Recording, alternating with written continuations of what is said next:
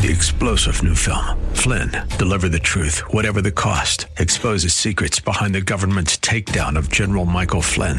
Flynn knew what the intel world had been up to. He ordered the first audit of the use of contractors. This set off alarm bells. He told the truth. He was the most dangerous person for Donald Trump to hire. They had to get rid of Flynn.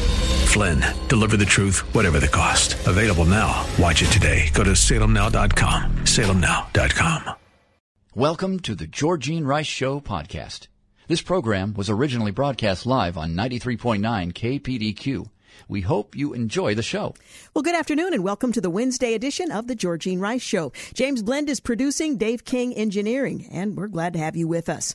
In our second hour, a conversation with Mark Hitchcock, author of, or I should say co-author of Global Reset, Do Current Events Point to the Antichrist and His Worldwide Empire? That's coming up in the second hour of today's program. We'll also spotlight a Christian astronaut who's going to pilot NASA's first crewed moon mission in over 50 years. More about that in the second hour of today's program. First, taking a look at some of the day's headlines, the Biden administration unveiled the most stringent vehicle emission standards ever on Wednesday as part of its pitch to strong-arm car makers and consumers into transitioning to electric vehicles. This is good news for China, as many of the minerals necessary to create those batteries are in China, and the child labor that harvesting some of those other essential minerals requires is bad news for them. Well, the White House announced that the EPA is considering two new emissions rules as part of a plan to ensure that electric vehicles make up 50% of new auto sales by 2032.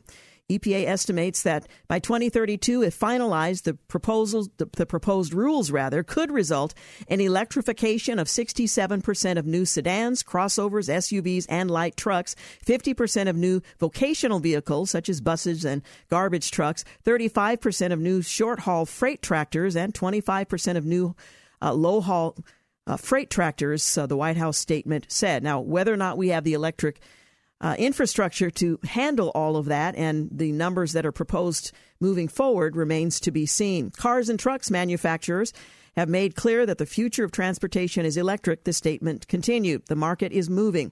Well, car and truck manufacturers are under pressure from the government to produce such vehicles, but only about 40% of the people say that they're willing to buy them. Well, the first EPA rule would target emissions of greenhouse gases and pollutants from passenger cars, vans, and light trucks. The second rule would update vehicle emission standards for greenhouse gas emissions from buses, freight trucks, and other heavy-duty vehicles. And the most aggressive proposal would have the auto industry cut emissions in passenger cars and pickups by half from 2026 to 2032. It is ambitious.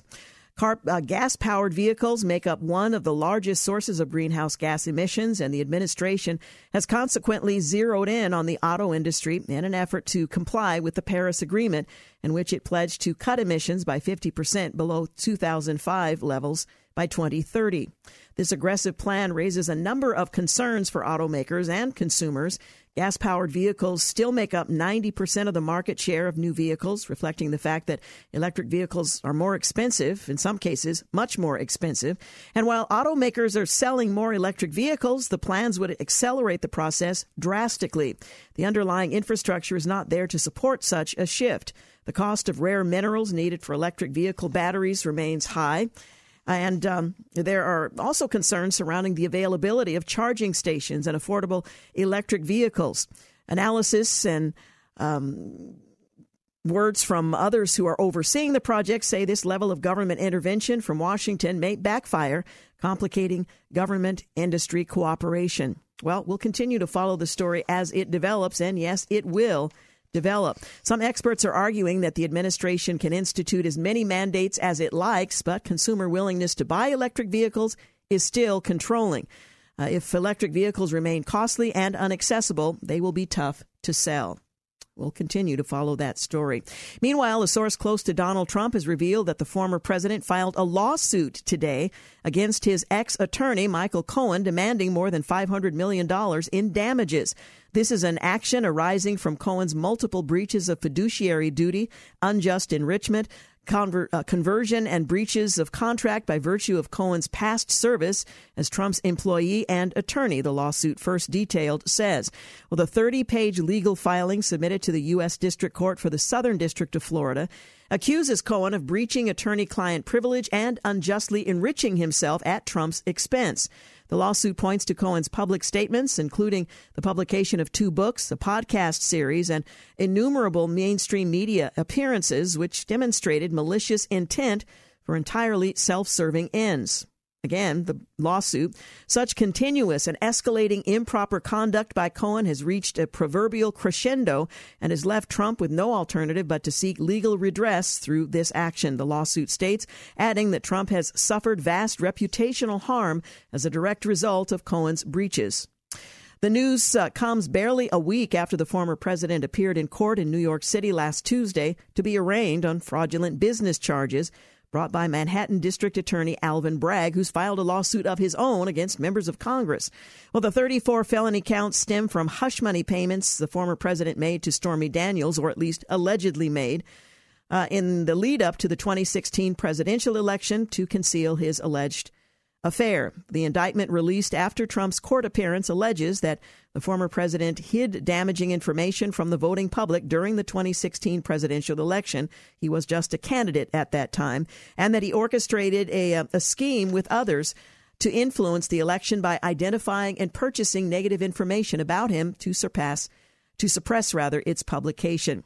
Cohen, then Trump's personal attorney, made the controversial payment to Daniels, who in turn was later reimbursed by the former president, at least allegedly so. Cohen appeared before an impaneled grand jury in Manhattan investigating the hush money payment in early March to testify. Consequently, the former president's attorney has turned into a key state witness in Bragg's against Trump. In early 2023, Cohen and the Manhattan District Attorney's Office reached a détente, which saw him visit their office at least 7 times to collaborate with state attorneys, the New York Times reported. Trump, who initially denied any knowledge of the payments to Daniels, later defended it as a simple private transaction and accused Cohen of lying to secure a lighter sentence. Michael Cohen is lying, and he's trying to get a reduced sentence for things that have nothing to do with me, the president told reporters outside the White House at the time. And again, the saga continues. You're listening to The Georgene Rice Show. We'll continue to walk our way through some of the news headlines, and we'll be back. You're listening to The Georgene Rice Show podcast. It's aired on 93.9 KPDQ. Back. You're listening to The Georgene Rice Show. Want to let you know that you have an opportunity to win $2,000 for Mom. Just think what you could do for the special mom in your life if you had $2,000 to spend on her. Well, it's time for our annual Mother's Day $2,000 giveaway at kpdq.com. You can enter once each day and complete bonus activities to increase your chances of winning.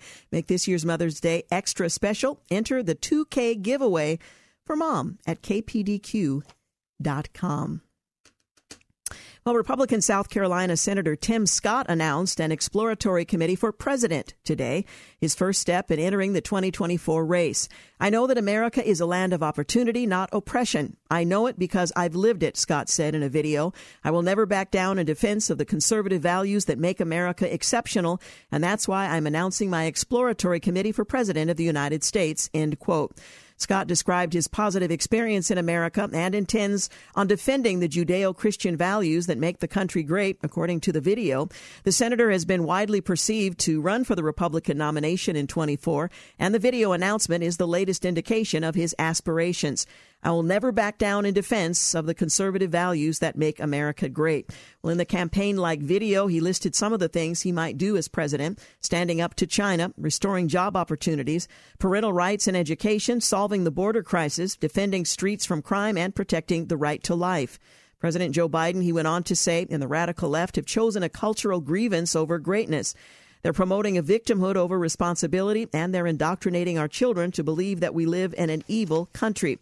And all too often, when they get called out for their failures, they weaponize race to divide us, to hold on onto their power. The Republican senator is African American and is so far the only African American announced in the race. Well, backlash to Bud Light's celebration of transgender activist Dylan Mulvaney's 365 Days of Girlhood, Dylan, of course, being a male, doesn't appear to be dwindling. This boycott seems to have more legs than most, so says Justin Kindle. He's the editor of beer industry trade publication Brewbound. Speaking to the New York Post, it started out as a conversation on social media and has breached into mainstream media, Kendall said. Bud Light is the best-selling beer in the country, or at least it was. Well, the trans activist revealed earlier this month that the beer company sent packs of Bud Light featuring the influencer's face as a way to celebrate a full year of girlhood that Mulvaney's recently reached. Mulvaney said the cans were her most prized possession on Instagram with a post featuring Bud Light partner. A video then featuring Mulvaney in a bathtub drinking a Bud Light beer as part of the campaign, but the pact was met with significant criticism. Country music singer John Rich said he pulled cases of Bud Light from his Nashville bar as part of the boycott against Anheuser-Busch. Conservative rocker Kid Rock used several Bud Light cases for target practice in a viral video, and there's been widespread backlash on social media. Well, now the king of beers is paying homage to the newest cultural zeitgeist by paying trans activist Dylan Mulvaney to prod grown men into dressing like Audrey Hepburn while drinking beer. For a drink that was once a blue-collar staple of middle America, this isn't a winning sales strategy. It's a way for the CEO to signal his virtue while alienating a customer base that is too afraid to say so out loud. That's a quote from Vivek Ramsway. She's a GOP presidential candidate. Bud Light's vice president of marketing did an interview with podcast Make Yourself at Home prior to the controversy. This was in the latter part of May, where she discussed her work in transforming Bud Light, the brand. She said she had a super clear mandate to evolve and elevate this incredibly iconic brand, even disparaging Bud Light's past branding. So far, it hasn't worked all that well, and according to this publication that brewers do pay attention to, it actually has legs, and it hasn't been a winning strategy for the beer maker. 24 Republican lawmakers are demanding answers from the Pentagon after Walter Reed National Military Medical Center sent a cease and desist letter to Catholic priests to stop providing care during Holy Week, slamming the move as a violation of the First Amendment. 24 Republican members of Congress penned a letter to Defense Secretary Lloyd Austin. In the letter, obtained exclusively by Fox News Digital, the lawmakers blast the Biden administration's attack on the Christian faith. Last week, Walter Reed National Military Medical Center sent a cease and desist letter to Holy Name College Friary, a group of Catholic priests, ordering them to stop providing pastoral care at their facility, the letter reads. The same group of priests have served at Walter Reed for almost 20 years, and this order came days before Easter. Forcing priests to stop providing care during Holy Week is not only morally wrong, but also a violation of the First Amendment, the members of Congress wrote. While the lawmakers praised the Catholic priests who have stood alongside our service members through the darkest days of our history, they joined American service members on the battlefield and provided care to all in need, the letter says. Well, the lawmakers are demanding answers from Austin on why the Biden administration sent the cease and desist letter and why the administration chose to terminate the contact with the Holy Name College Friary. It's not been made clear. The lawmakers also claim that the Archdiocese of the Military informed them that the contract for providing pastoral care was awarded to a for-profit secular company that does not provide pastoral care. Who was awarded the contract and why, they asked, requesting further contact information, applications, review comments, the award letter, and all internal emails and documents related to the contract. This attack on the Christian faith by the administration during Holy Week is unconscionable, the lawmakers wrote, demanding answers by the 21st of this month. The Defense Health Agency says that there was no cancellation of Catholic services at Walter Reed, especially during Holy Week. Palm Sunday Mass was conducted by the Catholic priest assigned to the hospital, and there were services on Holy Thursday and Good Friday. On Easter Sunday, confessions were offered as well as Mass celebrated by the Catholic priests, the Defense Health Agency spokesperson said. The agency also said that in an email that a contract was not terminated, so it's a bit fuzzy. As with most contracts that have a beginning and an end, this contract originally ended on December 31st and was extended until March 31st. The contractor was aware of the contract end date, the spokesperson said. A new contract was awarded to a different company effective April 1st. When the previous contractor continued to provide services after April 1st, a cease and desist letter was sent stating the former contractor could not perform services since they were not under contract. Well, the spokesperson added the current contract is under review to ensure the right services are being provided, but there was absolutely no loss of Catholic services to the community. Well, the Miller said that priests and pastors guided our troops through the darkest days of our toughest battles and should be allowed to continue. The Pentagon, though, said that there was an active duty Army priest providing Catholic coverage for at least that week. Two senior U.S. defense officials said that the decision surrounding the renewal of the contract was not handled by the Office of the Secretary of Defense and did not involve the Joint Chiefs of Staff. The official said the decision was not made by the Pentagon. Instead, an official said the contract was handled by the Defense Health Agency. Whether or not that decision stands remains yet to be seen. Well, a coffee chain closed a location in Portland, citing the extreme violence and crime that its employees have endured. Portland was once viewed as a quirky city for artists and creatives on America's West Coast. But as crime and homelessness have spiked, businesses and citizens are fleeing for safer locations. Coava Coffee Roasters, a local Portland chain, declared with a heavy heart that it will shut down one of its locations due to lawlessness in the area. We've decided to permanently close our downtown Portland cafe. It was on Jefferson Street, with the last full day of operating being on Thursday, April 13th. The chain wrote on its Instagram post, "The team members at this cafe have been on the front line enduring extreme violence and criminal activity on an almost daily basis for the last few years, crime and violence that is only increasing in frequency and severity." It added that this crime has ranged from theft to physical displays of violence, threats of harm, break-ins, window smashing, and repeated traumatic in-cafe incidents where both staff and patrons feel unsafe. The coffee chain went on to say it had tried multiple methods to mitigate lawlessness in that region of Portland, but to no avail. We brought all resources to bear that we have access to, doubling up on shifts, locking one interest, de-escalating training, hazard pay, and heightened management oversight, but again, to no avail. Such little progress on both increasing housing and curbing unsanctioned camping is particularly frustrating, considering the state saw one of the biggest increases in its homeless population in the country in 2020 to 2022. Letting people live in the elements, many of whom suffer from untreated mental illness or substance addiction, without access to services and at greater risk to homicidal violence, isn't compassionate. One other business in the Portland area bites the dust.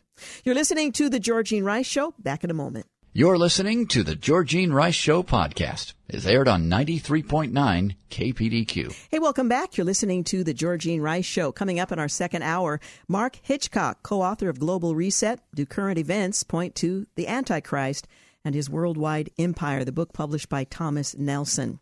Well, more than 2,000 residents were told to evacuate Tuesday afternoon after a large fire broke out at a recycling plant in Indiana, sending plumes of black smoke into the sky. The fire broke out in the city of Richmond, which is about 70 miles east of Indianapolis and near Ohio's western border. Indiana State Police said the blaze was at the former Hofco factory, which closed in 2009. Wayne County EMA said that the evacuation order applied to residents and persons within 0.5 miles of the fire. Those outside that zone were advised to keep windows closed and pets inside. A green energy firm with close ties to the White House was among the very first companies to take advantage of tax incentives in the Inflation Reduction Act, Democrats' flagship climate package. Form Energy, a Massachusetts-based company that's developed a utility-scale iron-air battery system, announced in December, just 4 months after the Congress passed and the president signed the IRA, that it would invest up to $760 million to construct a factory in Weirton, West Virginia. The factory is among the first clean energy projects to directly benefit from the IRA and has been touted by the White House. Congress passed the legislation largely along party lines in August of last year. The legislation, which Democrats have heralded as the crowning achievement of the Biden administration, was mainly able to pass the Senate as a result of West Virginia Democratic Senator Joe Manchin's support. Republican lawmakers in North Carolina are poised to push ahead with school choice legislation and other education reforms, a key policy area where the GOP has surged with momentum following the high-profile defection of a Democratic lawmaker. State Representative Tricia Cotham announced last week that she's joining the Republican Party after serving her deep blue Charlotte area district as a Democrat. And while North Carolina Republicans already held strong majorities in both chambers of the state legislature, Cotham's decision gave Republicans a veto-proof supermajority in the House in what observers describe as a political earthquake. The threat of a veto from Democratic Governor Roy Cooper had prevented Republicans from implementing much of their agenda, but now the GOP has a clearer path to push a wide range of legislation, including on school choice, and it is a swing state. President Biden's Justice Department offered what critics are calling a sweetheart plea deal to a vandal who admitted to defacing a Catholic church with profane graffiti, destroying a statue of Virgin Mary, assaulting a church worker, and resisting arrest. A plea agreement shows the Department of Justice recommends 0 jail time for the perpetrator, a 31-year-old transgender individual who vandalized the St. Louis Catholic Church in Bellevue, Washington, following Roe v. Wade's overturning last June. The vandal's plea deal sharply contrasts with the Biden administration's earlier approach to throwing the book at pro-life protesters outside abortion clinics. It's very clear that the administration and the Justice Department have politicized and weaponized the FACE Act to go after pro-life Christians praying outside the abortion clinics like Mark Houck, while turning a blind eye to violent felons terrorizing and badly damaging churches. Mike Davis, founder of Article 3 Project, points out. A Russian journalist who fled the country in 2020 and was repeatedly interrogated at the notorious prison holding Wall Street Journal reporter Evan Gershkovich said the psychological pressure of the place makes it a particularly difficult place to endure. It's very unpleasant because now he's completely alone. Andrei Solotov told the News Digital on Monday Gershikov, the first American journalist held in Russia since the collapse of the Soviet Union, was arrested last month on espionage charges widely considered dubious. His case has captured the world's attention, and the Biden administration has officially designated him wrongfully detained, which Dow Jones CEO Almar Latour praised Monday as showing commitment to securing his employees' release. Meanwhile, he languishes in the Lefortovo prison in Moscow, the site of many of executions during the Great Purge under dictator Joseph Stalin. Left-wing students protested the existence of a debate, mind you, on the legality of transgender procedures for minors, claiming such a discussion could be offensive to the LGBTQ community. Vanderbilt University's college Republicans hosted the debate on the 4th of April, taking up the issue of a Tennessee bill which effectively prohibits health care providers from administering gender transition procedures to individuals under the age of 18.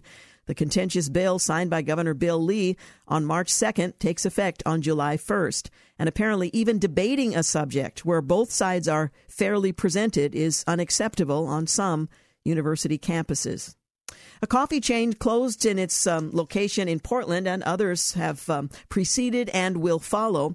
And Laura Ingraham observes that this massive intel breach that the Pentagon is concerned about tells the world that we can't keep our secrets secure. A Florida landlord said she's giving up on real estate as a source of income while in retirement after spending thousands of dollars fighting to get squatters out of one of her properties. I should say professional squatters. They're calling them serial squatters as well. Well, the owner regained control of the property, the house, after squatters illegally occupied it for some 30 days and left $38,000 in damage. They were selling the home. They had a buyer, but once the squatters settled in, that fell through. According to the police report, the squatters said they found the house listed on Zillow. They claimed to be victims of a rental scam by a false landlord. One of the squatters told police that she paid rent, a security deposit, and pet deposit in cash for the house. According to Zillow's website, the property was not and was never listed as a rental at the time the two women moved in. Police discovered that one of the squatters was caught in a nearby a nearly identical situation at a nearby home and was evicted in mid-February. This was a scam. In the last lease, the same address was listed for the fraudulent landlord, according to the police report, raising suspicions that the lease was fabricated. Police were unable to help her because the situation has to go through the courts. They're simply going from property to property to property and getting free room and board in segments of 20 or more days. It took them 34 days to get the squatters to leave in this case. Again, serial squatters who know the law. Well, the Biden administration involved itself in the raid of former President Donald Trump's Mar-a-Lago home, despite reports that its officials were stunned to find out about the news on social media, according to the group America First Legal, which obtained internal government documents related to the raid through the Freedom of Information Act. And nearly 2 weeks after Russian security agents picked up Evan Gershkovich at a restaurant during a reporting trip, Moscow still hasn't granted U.S. embassy officials permission to visit the Wall Street Journal reporter in detention, a pattern that follows other cases of American citizens jailed in Russia. Walmart is planning to close half of its stores in Chicago. They're not citing crime as a reason for the loss of revenue, but we all know that it is a contributing factor.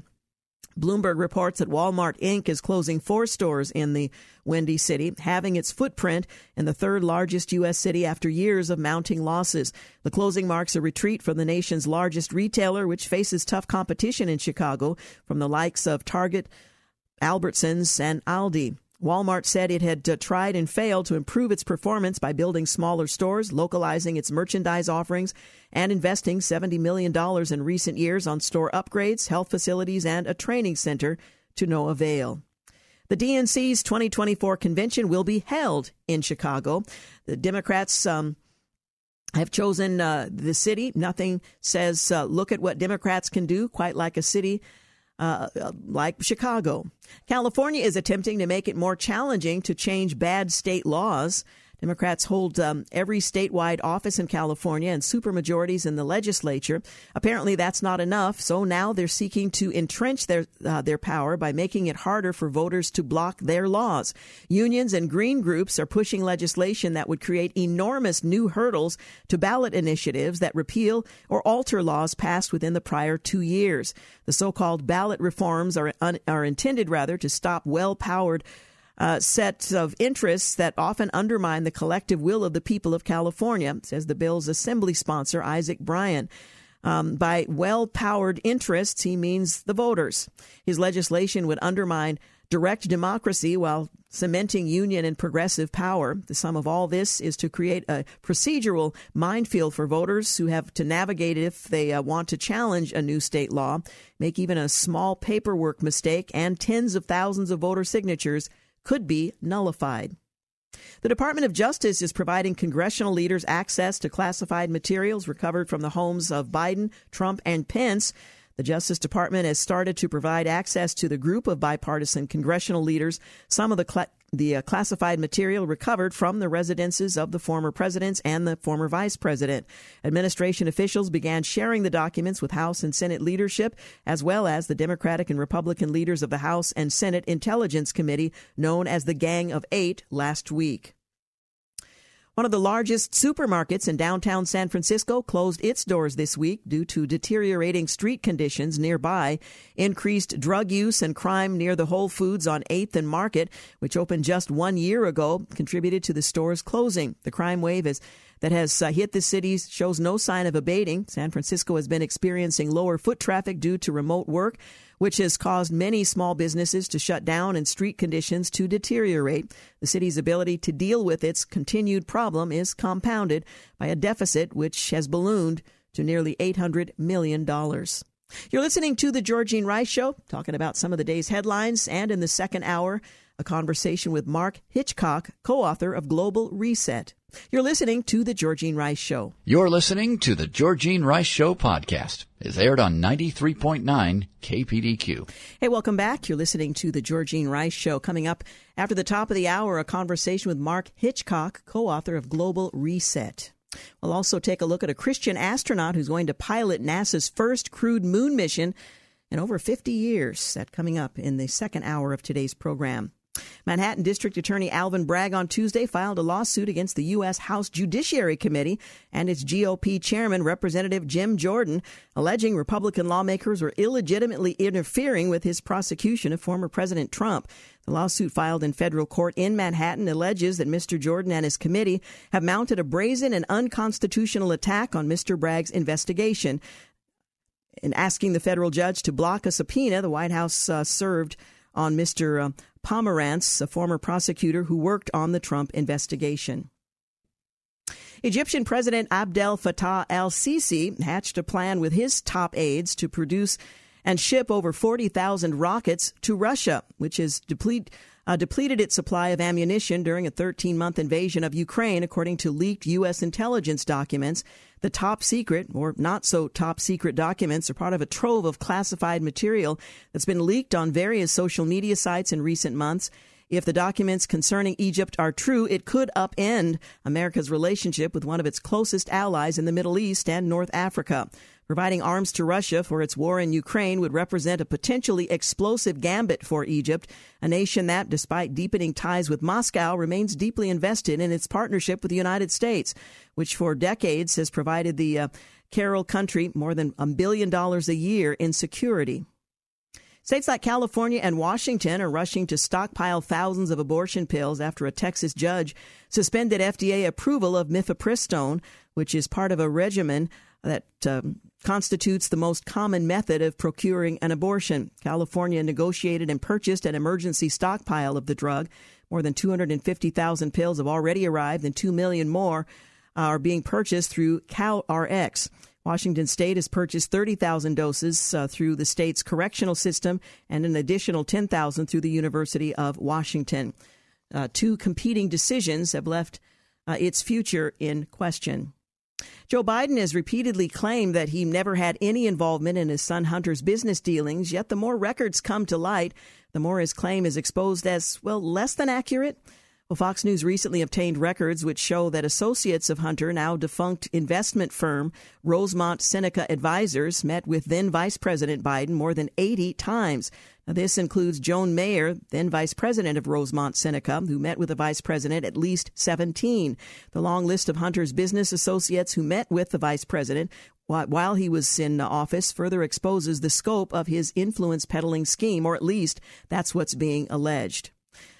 According to a recent released study from the U.S. Chamber of Commerce, the government poses a greater threat to corporate profits than it did a decade ago.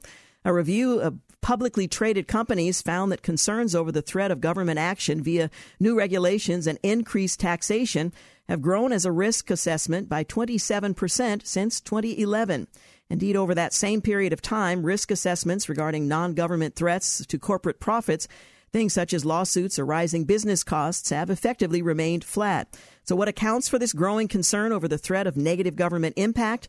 The simple answer, well, policy from the administration and his party.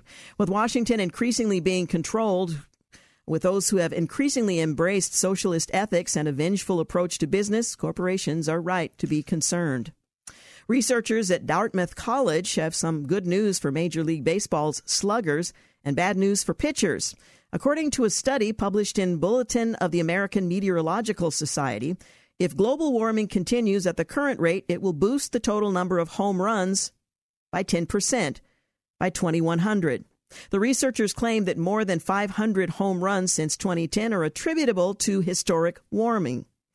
That's because warmer air is less dense air, allowing a baseball to travel with fewer molecules, slowing it down and therefore equating to more long balls hit. Now, those throwing the balls and those hitting them might beg to differ. There may be nothing global warming can't do, but at least fans can look forward to even more exciting home runs in America's pastime well into the future, if, of course, we have one. Democrat Governor Andrew Beshear has been ordered by the Sixth Circuit Court of Appeals to pay the legal fees of 3 individuals who were targeted by the Kentucky governor's unconstitutional ban on in-person church attendance during the early part of 2020. The Sixth Circuit has previously ruled back in May of 2020 that Beshear's ban violated the individual's constitutional rights. On Monday, the Sixth Circuit upheld a lower court's ruling that Beshear was responsible for paying the legal fees of the plaintiffs, which he had challenged. Of course, it won't be Beshear's personally paying for that. He won't be on the hook for those fees, but bluegrass state taxpayers, which is why Theodore Roberts, one of the plaintiffs, insightfully observed, "I know a lot of people who are outraged that taxpayers are on the hook for Andy's unconstitutional violation." Twitter recently affixed a new tag to National Public Radio's official Twitter account, which had the left media outlet crying foul. The tag in question labeled NPR as state-affiliated media. It is technically, but it was due to the fact that it receives U.S. government funding. NPR took umbrage with the tag, arguing the label implied that the nonprofit media outfit was not independent and was simply a propaganda mouthpiece for the government. Twitter responded to NPR's objection by changing the tag to the more specific designation of government-funded media. President Biden unveiled the nation's strictest emission standards in a bid to remake the auto industry, and only 20% of Americans have very likely to buy electric vehicles for their next car, even as some states want 100% adoption. The Biden administration has relented and has begun handing over mishandled classified documents to Congress, and Senator Tim Scott has taken the first step toward the 2024 presidential run. Chicago will host the 2024 Democratic National Convention, and George Washington University law professor Jonathan Turley doubled down on warnings surrounding the dangers of artificial intelligence on Monday after he was falsely accused of sexual harassment by the online bot GPT, which cited a fabricated article supporting the allegation. Turley, a Fox News contributor, has been outspoken about the pitfalls of artificial intelligence and has publicly expressed concerns with the disinformation dangers of the bot, the latest iteration of the AI chatbot. Well, last week, a UCLA professor and friend of Turley's notified him that his name appeared in a search while he was conducting research on ChatGPT. The bot was asked to cite 5 examples of sexual harassment by U.S. law professors with quotes from relevant newspaper articles to support it. 5 professors came up. 3 of those stories were clearly false, including Turley's. Turley reported. What was really menacing about the incident is that the AI system made up a Washington Post story and then made up a quote from that story and said that there was this allegation of harassment on a trip with students to Alaska, a trip he had never taken. Well, that trip never occurred. I've never gone on any trip with law students of any kind. It had me teaching at the wrong school, and I've never been accused of sexual harassment. But the whole story was generated by ChatGPT. It was supported by articles that were fabricated by ChatGPT to support the original false allegations, which gives you some idea of the dangers of this source for information. Governor Bill Lee calls for an order of protection law to keep guns away from dangerous individuals, and the Department of Justice recommended no jail time for a trans vandal of a Catholic church. There were 32,000 fewer legal abortions in the U.S. in the 6 months after the Dobbs decision, new analysis suggests, and inflation rose just 0.1% in March and 5% from a year ago as the Fed rate hikes take hold. A truck carrying toxic soil from the East Palestine train derailment overturned, polluting a new area. And sales of Bud Light continue to plummet after the Dylan Mulvaney fiasco. Well, on this day in history, 1861, at the start of the Civil War, Fort Sumter in South Carolina falls to Confederate forces. 1943, President Franklin Delano Roosevelt dictates the Jefferson Memorial, or rather dedicates, in Washington, D.C. on the 200th anniversary of the third American president's birth. 1970, Apollo 13, 4/5 of the way to the moon, is crippled when a tank containing liquid oxygen bursts. The astronauts would manage to return safely. 1986, Pope John Paul II visits the Great Synagogue of Rome in the first recorded papal visit of its kind to a Jewish house of worship. 1997, Tiger Woods becomes the youngest person to win the Masters tournament and the first player of partly African heritage to claim a major golf title. 1999, right-to-die advocate Dr. Jack Kevorkian is sentenced in Pontiac, Michigan to 10 to 25 years in prison for second-degree murder in the lethal injection of a Lou Gehrig's disease patient. Kevorkian would serve 8 years in prison. 2005, Eric Rudolph pleads guilty to carrying out the deadly bombing at the 1996 Atlanta Olympics and 3 other attacks in back-to-back court appearances in Birmingham, Alabama, and at Atlanta. And finally, on this day in history, 2018, President Trump announces that the United States, France, and Britain carried out joint airstrikes in Syria meant to punish President Bashar al-Assad for his alleged use of chemical weapons. Well, we've got news and traffic coming up here in just a few moments. And in the second hour of the program, a conversation with Mark Hitchcock, co-author of Global Reset. We'll also introduce you to the Christian astronaut who will pilot NASA's first crewed moon mission in over 50 years. You're listening to The Georgene Rice Show. You're listening to The Georgene Rice Show podcast. It's aired on 93.9 KPDQ. Welcome back. You're listening to the second hour of the Georgene Rice Show. I'm continuing my conversation we began in the previous hour with Dr. Mark Hitchcock. He is, along with Jeff Kinley, the co-author of Global Reset, Do Current Events Point to the Antichrist and His Worldwide Empire? It covers a lot of questions that people have about the details and what to expect. You know, one of the things that I think a lot of people wonder about is with this notion of one world order, how the nations would come together. For example, is China going to be cooperative? Is it going to be part of this new world order? You write about the role that China is likely to play as opposed to the Middle East and different parts of the globe. Can you talk a little bit about that? Because I think it's challenging to imagine, given what we see today, what it might look like in the future when there's a moment of unity and then the conflicts break out. Yes. China obviously is, they have mass power today through their population, through their industry they have. I mean, they're obviously the other key power now really to offset the United States. And, people are projecting that their economy could be larger than the economy of the United States, in the not too distant future. What's interesting, though, to me about this whole global reset and the World Economic Forum, China is a key player in the World Economic Forum. Klaus Schwab, his son, is married to a woman from China. And people, if you've been called Klaus Schwab, who's the head of the World Economic Forum that meets in Davos, Switzerland every year, they've called Klaus Schwab a China fanboy. They actually look to China as kind of the model for what they want the world to be like, which, again, is totalitarian. Mass surveillance. In China, they have a social credit score.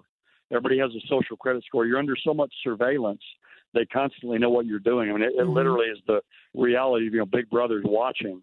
That, if your social credit score is low from things you do wrong, your internet's slower, your kids can't go to certain schools, you can't travel. In fact, if you break leash laws, they come take your dog away. I mean, that's how draconian it is and what they're watching. So this is what the World Economic Forum looks at, and this is the control they want. They want control in the world concentrated in the hands of just a few people and a few major corporations. And of course, they believe that those people should be self-selected. So they're the ones who are going to do this. But they really do see China as a model. And, we see in our own country today, more and more control over people's lives. We see it in Europe. As there's more crime and lawlessness, a lot of these things are used then as an excuse to, we've got to have more control to bring about, peace and safety. So China really is a nation that these global resetters look to as kind of the model for what they perceive for the future. Do we find China referenced in Daniel 11? And what about the future of the United States in these events as they unfold? Well, yeah, China, in Daniel 11 there, it says that the Antichrist, he's going to hear rumors from the north and east. And he's going to go forth with great fury, and wrath to destroy and annihilate many.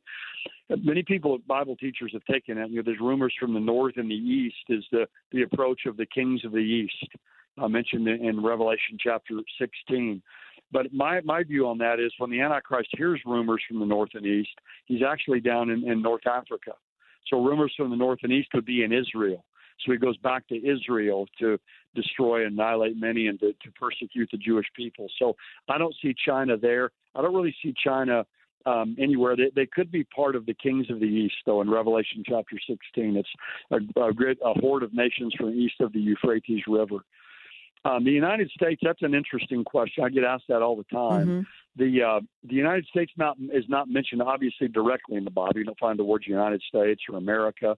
Some think there are veiled references to the U.S. You know, the Babylon in Revelation 17 and 18, they'll say it's New York City, or, you know, the Americas, the 10 lost tribes of Israel, or a lot of different places they found America.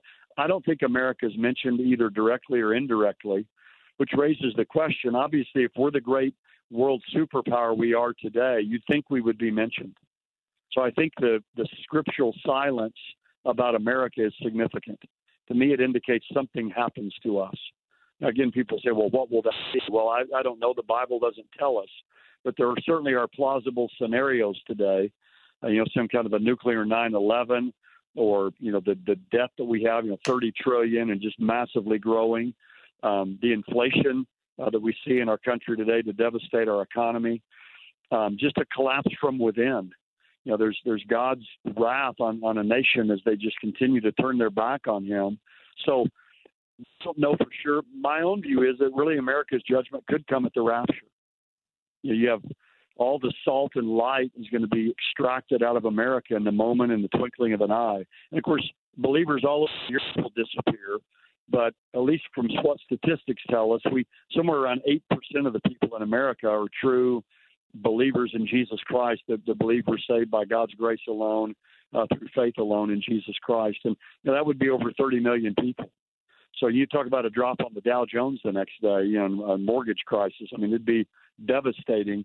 So it could be that the rapture also happens maybe in conjunction with some of these other things as well, the debt we have, the moral corruption in our country, and will bring us down to some kind of a second or third rate nation possibly after the rapture. So that's what I see, kind of putting the pieces together.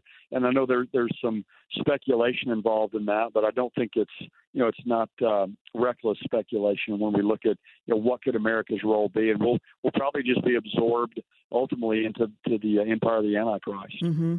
I guess the larger question is, given the fact that God has given us enough information to let us know, first of all, he's in control, that there are a series of events that we can anticipate, although we may not fully understand them at our vantage point at this time.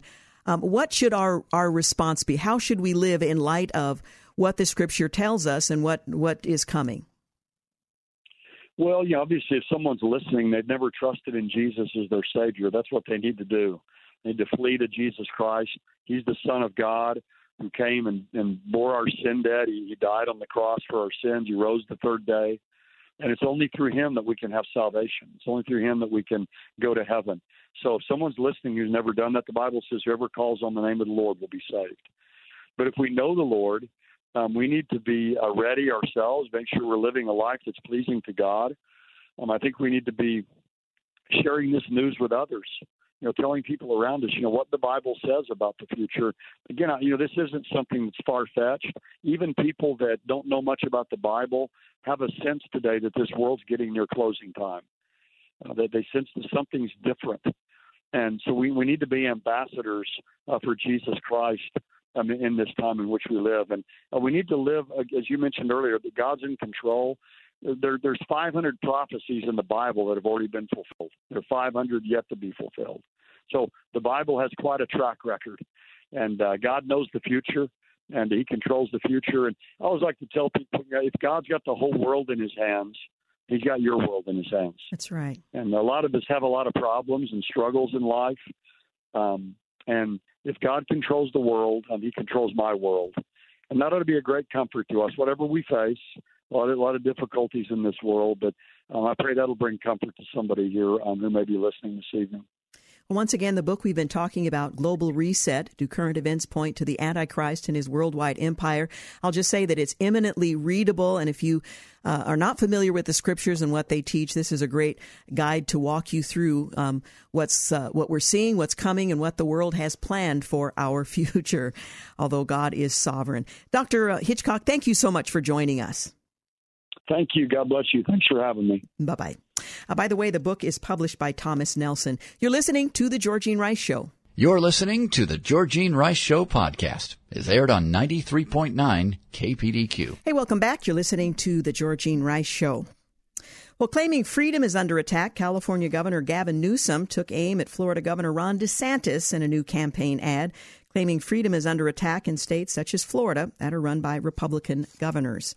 And the politics continues. CNN, ABC, and NBC panelists on President Biden's response to the Dobbs decision said, well, he hasn't met the moment.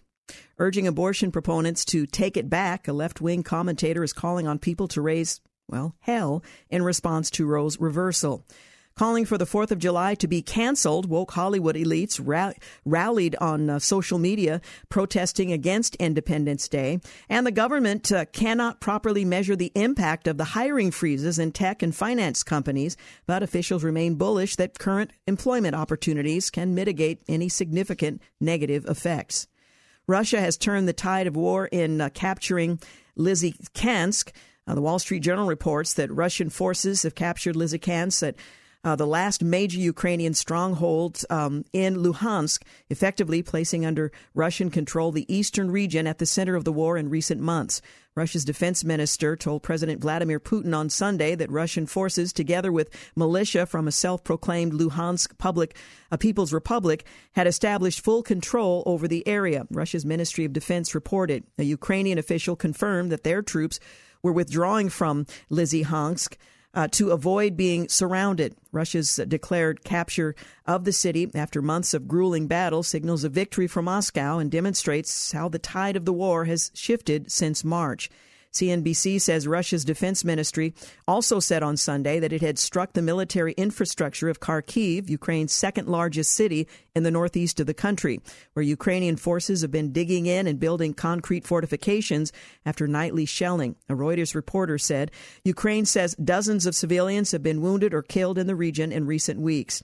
The Associated Press went on to report that Russia's complete seizure of Luhansk would provide its troops with a stronger base from which to press their advance in the Donbass, a region of mines and factories that President Vladimir Putin is bent on capturing in a campaign that could determine the course of the entire war. A shooting at a 4th of July parade outside Chicago leaves 7 dead and 24 hospitalized. At least 7 are confirmed dead and 24 more hospitalized after a shooting disrupted a 4th of July parade near Highland Park just outside of Chicago on Monday, causing parade goers to scatter and police to close off the area. The shooting began shortly after the parade got underway and multiple people were reportedly struck.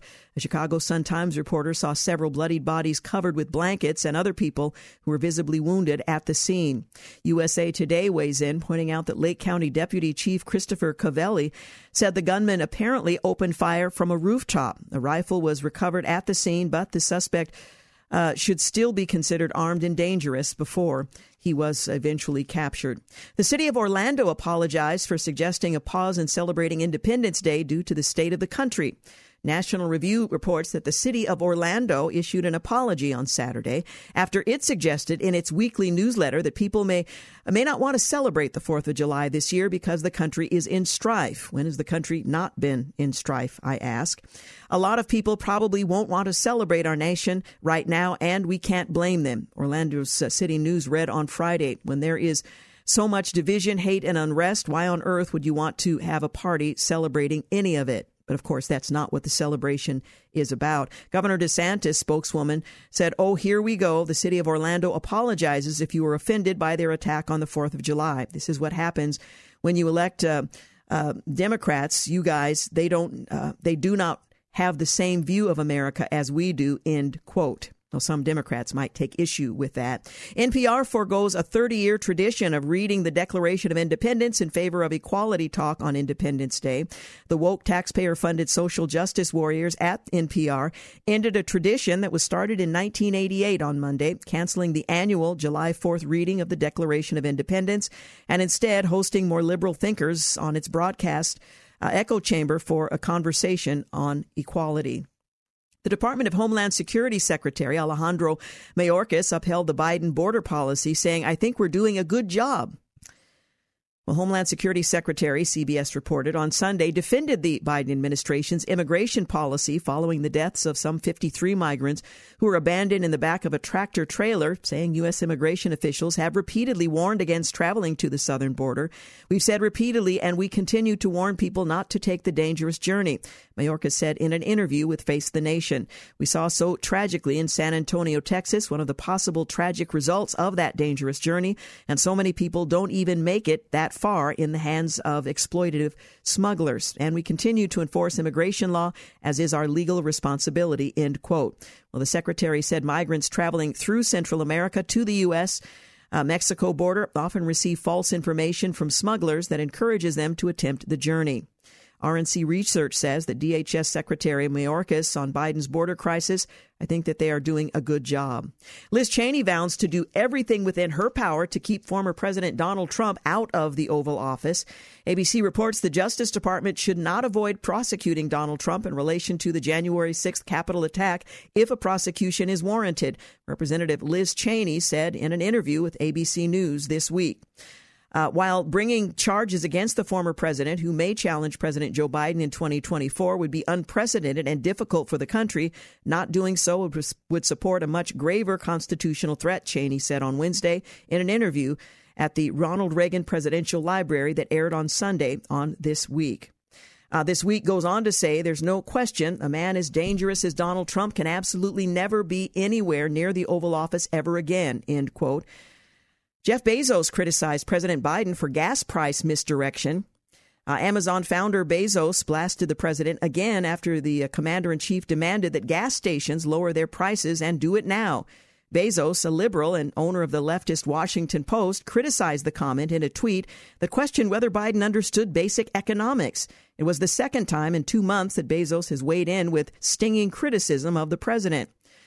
Ouch. Inflation is far too important a problem for the White House to keep making statements like this, he said. It's either straight ahead misdirection or a deep misunderstanding of basic market dynamics.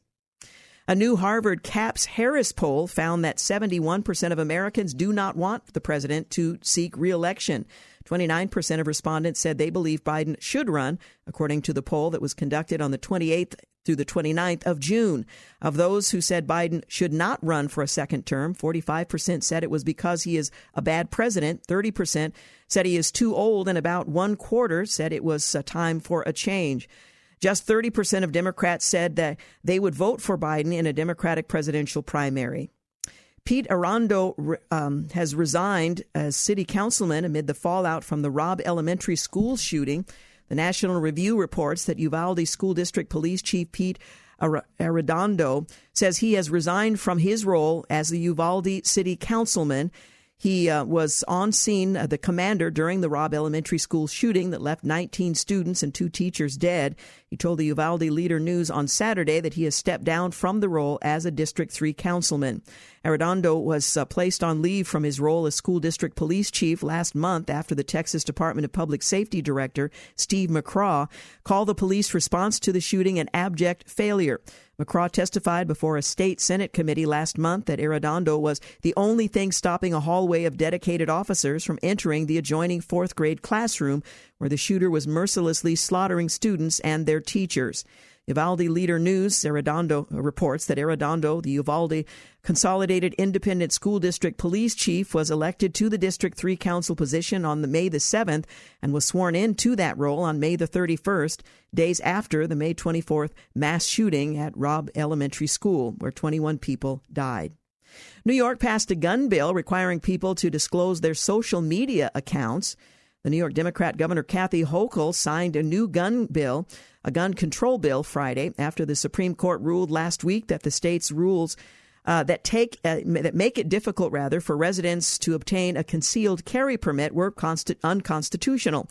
The law struck down by the Supreme Court stated that gun owners would have to demonstrate proper cause to receive a concealed carry license. The new law will require people trying to purchase a handgun license to hand over a list of social media accounts they've maintained over the last 3 years, so officials can verify their character and conduct.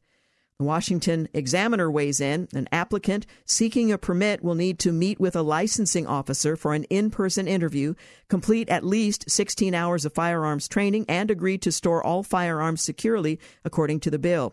The legislation will also create a statewide database for ammunition sales and license records and mandate sellers to keep records of every ammunition transaction. You're listening to The Georgene Rice Show. Quick break, and we'll be back. You're listening to The Georgene Rice Show podcast. It's aired on 93.9 KPDQ. We're back. You're listening to The Georgene Rice Show. Well, attacks on police have skyrocketed as the nation is seeing violent crime soaring across many of America's largest cities. Law enforcement are personally experiencing an increase in violence. So far this year, 178 police officers have been shot in the line of duty, an increase of 19% over last year. Of the officers attacked, nearly one-third of them were ambushed. 57 officers were shot, resulting in 12 deaths. National Fraternal Order of Police President Patrick Yose observed, "Make no mistake, we are experiencing a real crisis with the level of violence directed at law enforcement officers. It's unlike anything I've seen in my 36 years in law enforcement," end quote. Some 346 officers were shot in 2021, 63 of them mortally.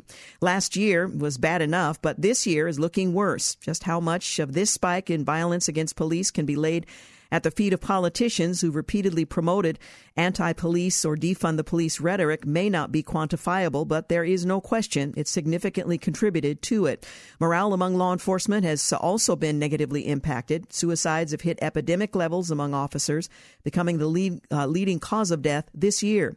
Despite his claims to support the police, the president has remained mum in the face of these staggering issues, even as he has spoken about the need to fund and provide mental health services for former criminals reentering the society. Well, Team Biden blames the unvaccinated for inflation. Federal Reserve Chairman Jerome Powell recently deflected responsibility for the administration's policy-induced 40-year high inflation onto unvaccinated Americans. What did we get wrong? Powell asked, looking at these supply-side issues and believing that they would be resolved relatively quickly, but that there were going to be vaccinations. Everyone would get vaccinated, so the millions of people who dropped out of the labor force would come right back in, so wages wouldn't be under such pressure. That didn't happen.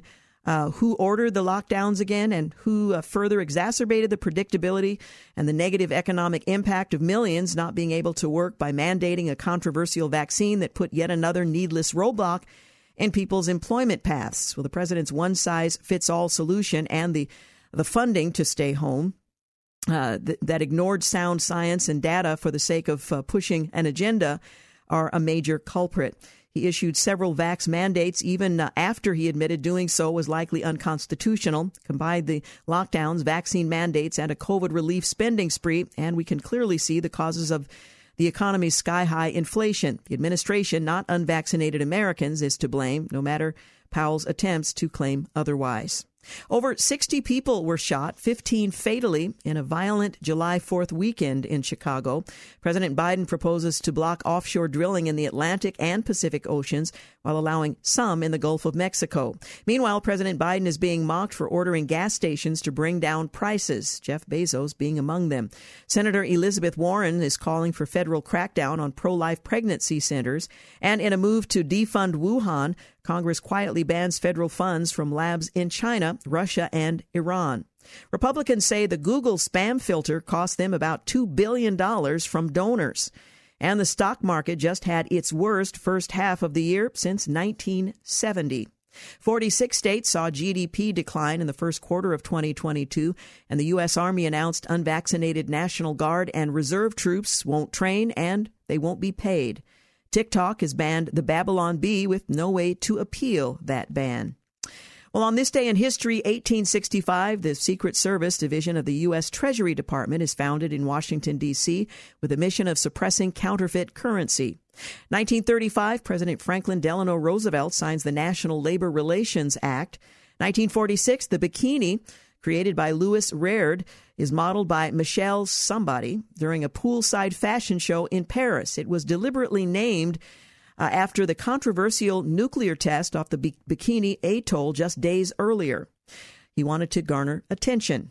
Well, certainly The name did, and so did the garment, or the absence of a garment. 1947, Larry Doby, he debuts the Cleveland Indians, becoming the first black player in the American League 3 months after Jackie Robinson broke the color barrier in the National League. 1975, Arthur Ashe becomes the first black man to win Wimbledon, defeating Jimmy Connors 6-1, 6-1, 5-7, 6-4.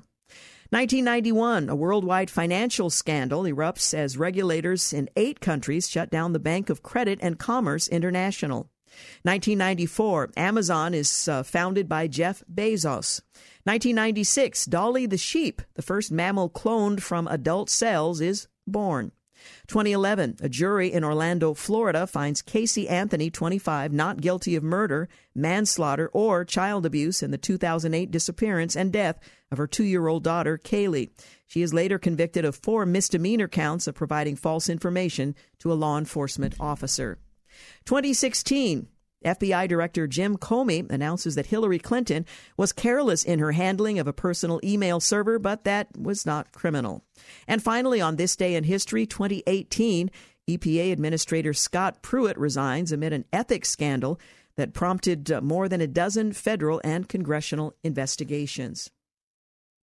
Well, high gas prices are worth it for a future of liberal world order. That's a quote from the White House economics advisor speaking on CNN. Well, the White House economics advisor Brian Deese suggested the pain at the pump was a price Americans had to pay for the future of the liberal world order in a CNN interview last Thursday. Well, CNN newsroom host Victor Blackwell played a clip of President Biden telling a reporter on Thursday at the NATO summit that Americans can continue to pay a premium for gas as long as it takes to win the war in Ukraine. Well, Blackwell asked Deese how the White House would respond to Americans worried that they won't be able to survive paying close to or over $5 a gallon, potentially for years to come. The military analysts, the director of national intelligence, say this can be a long war measured in years. I think everybody understands why this is happening.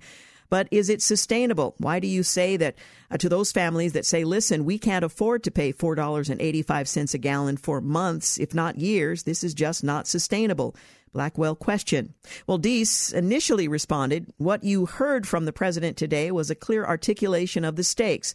This is about the future of the liberal world order, and we have to stand firm. The comment caused a stir on social media. Afterwards, the White House official praised President Biden's actions to lower gas prices as the good news. Good news over the last 2 weeks. We've seen the price of gas at the pump come down about 20 cents, but still unacceptably high, he remarked. Well, Deese explained the temporary federal gas tax holiday, pressure on oil companies, and a potential price cap on Russian oil were measures that the president was taking to continue to bring those prices down. Of course, none of that has actually happened yet, and Congress would have to approve a federal gas tax holiday, which would make very little of a difference in the price of gas nationwide. But Blackwell continued to press the Biden advisor on Americans' dissatisfaction with the administration. He cited an AP NORC poll finding 69% disapprove of the job the president is doing on the economy, and 85% are unhappy with the direction the country is going. Deese responded that he sympathized with Americans' frustrations, but said they needed to remember the Biden administration had made historic economic progress, and this was a transition. And also remind the American people that even as we go through this challenging period, even while we move through this transition, we also have made historic economic progress, and that's not to suggest that people shouldn't feel the anxiety that they feel. The Biden official touted how the United States was better and stronger positioned to tackle these problems. When asked what he meant by transition, Deese said the administration wanted to return the economy to a much better place than it was under the Trump administration, which he would be hard-pressed to do since it was significantly better. The economy pre-pandemic was not working for a lot of middle-class families, the economics advisor claimed, well, falsely claimed. A poll from June found that voters trust Republicans to handle inflation. That was a Fox News poll.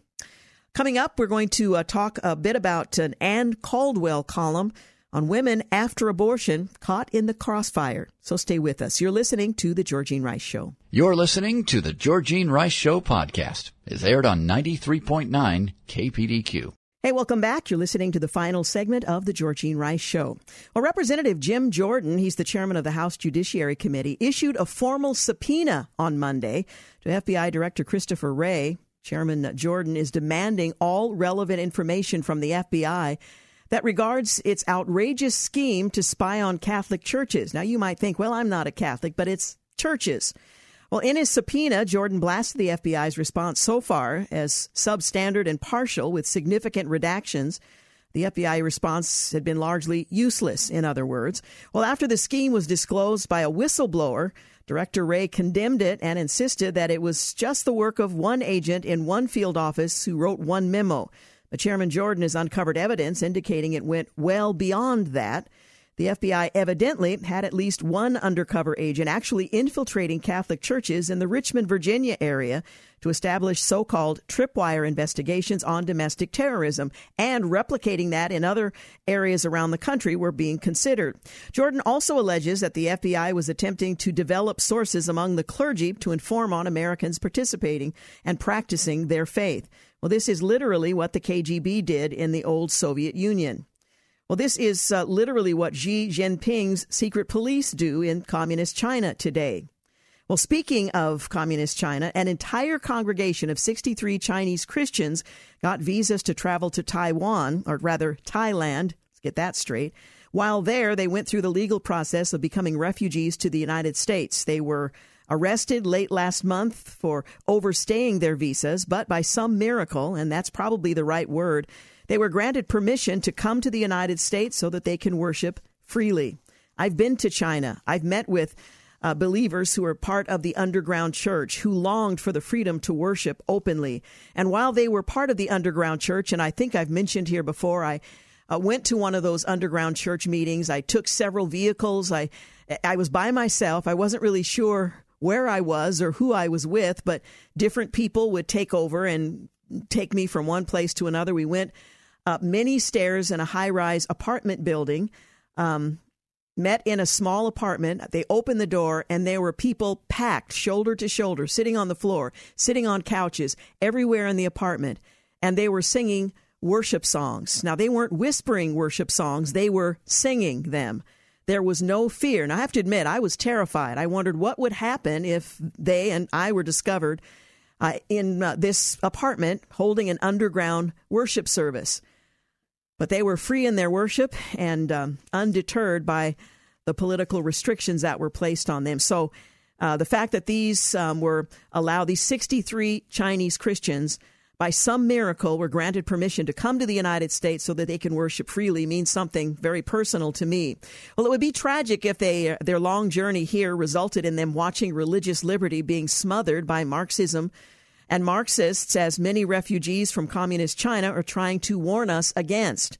Sadly, our federal law enforcement agencies are increasingly infiltrated by those who are gripped by neo-Marxist ideology. They can't find any organization called Antifa because they're too busy infiltrating churches and hiding Hunter's laptop. It is a sad day in America. Well, in more uplifting news, a devout Christian astronaut will pilot NASA's first crewed trip around the moon in over 50 years, as one of 4 people from 2 countries slated to make the trip next November.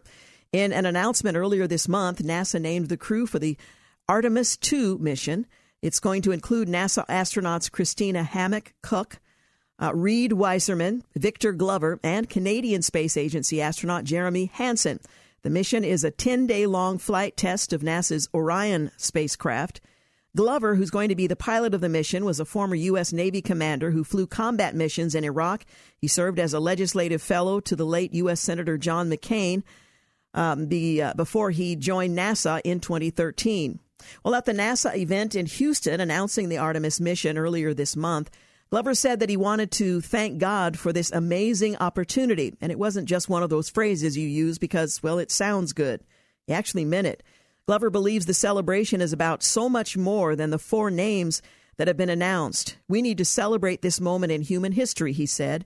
And he added the mission is meant to be the next step on the journey that gets humanity to Mars.